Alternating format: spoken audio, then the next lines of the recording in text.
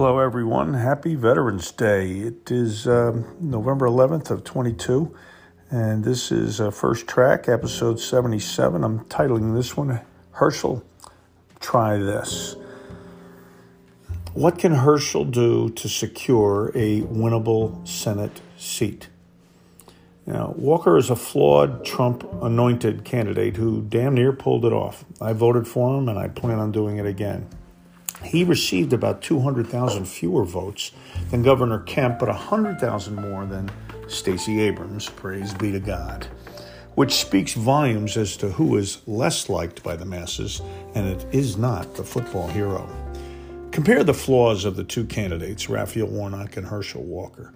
Both have treated the women in their lives abominably, with gun threats and using a car as a weapon, both plausible actions, and any explanation is inadequate. The difference is that Herschel's old girlfriends paint a picture of hypocrisy, which in 2022 is no real liability, except it is about abortion. The Democrats' raison d'etre. If Warnock had given a ride to a girl to a clinic, he'd get a medal. So it is strange that the Democrats make this woman's choice about Herschel. And that is the failure here, the real hypocrisy. Now, Herschel has acted terribly to all his family members, but we know that family dynamics can be complicated, petty, and brutal. The best thing he can do, heartfelt and honest, is to beg forgiveness through his current redemption and maturity. I suggest he say the following. Yes, I supported an old girlfriend's right to choose. I was younger, immature, had lost my way, and I have acted poorly to people I should have shown more love to. I broke vows and am ashamed of my actions. I am a different man today. I will not discuss their lives with anyone going forward. I apologize to them and to you, my supporters, the Bulldog Nation, and all Georgians who believe that sinners can redeem themselves. I am contrite, and I will earn your trust by standing up for what is right. Obedience to the rule of law, support for our police and first responders, support for parents, support for people who need fuel to heat homes, run businesses, travel to work, drive for work, and have to pay unnecessarily at the pump and in the grocery store.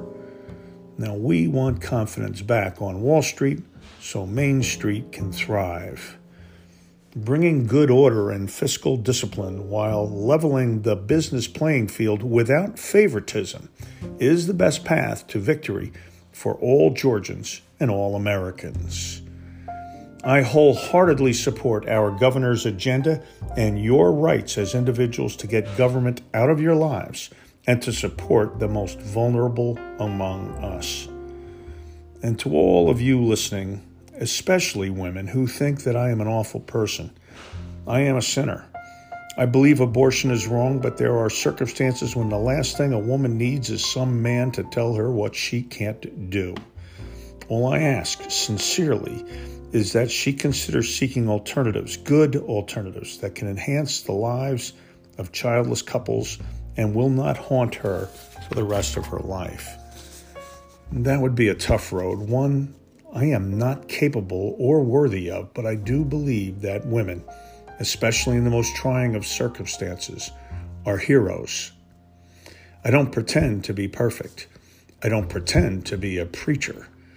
I have taken more hard knocks in life than many, but I have gotten back up every time, gladly, proudly. I was blessed by God with the gift of athleticism and always played the game between the tackles, hitting that line hard. I was fortunate to have teammates who took the first hits in a fierce game so I could run free. I will always be in awe of those who sacrificed and played their best so I could do my best to win. I am a proud son of Georgia and will be honored to represent you in the U.S. Senate. I ask for all Georgians to consider voting for me. I thank the almost 2 million friends and citizens who have already had the courage and confidence to vote for me the first time, and I ask that you do so again. God bless you all, and thank you. Close quote. That's it for Herschel. I think he should say something very close to that. Of course, there will be wild, raucous applause from everyone. Now, let me change my little tack here for a second. Now that Herschel has finished speaking, let me go back to California and some of the recent laws that are unheralded. I've lived in California for almost 10% of my life, 3+ years in the service in South Cal and another 3+ years in North Cal for my old employer, a gap separated by about 20 years. And I do love California. My wife is still so-so on it, still. Well, she's a proud Jersey girl. In addition to the unfortunate enshrinement of abortion as a right in California, 2 other issues arise. Online and casino gambling and all its attendant bastard cousins was turned down by the voters. This is a good move for Californians, so you got to give those folks some credit. Now, the other issue, and hand to God, I'm telling the truth here, is the recomposting of the deceased. Gavin Newsom signed it into law last week. Yeah, you heard that right. Dead people as fertilizer. Now, there's a priority. Mr. Newsom sure has a grip on that asylum, and he wants to bring that nonsense to the rest of America in 2024. Oh, boy. Peace. Out.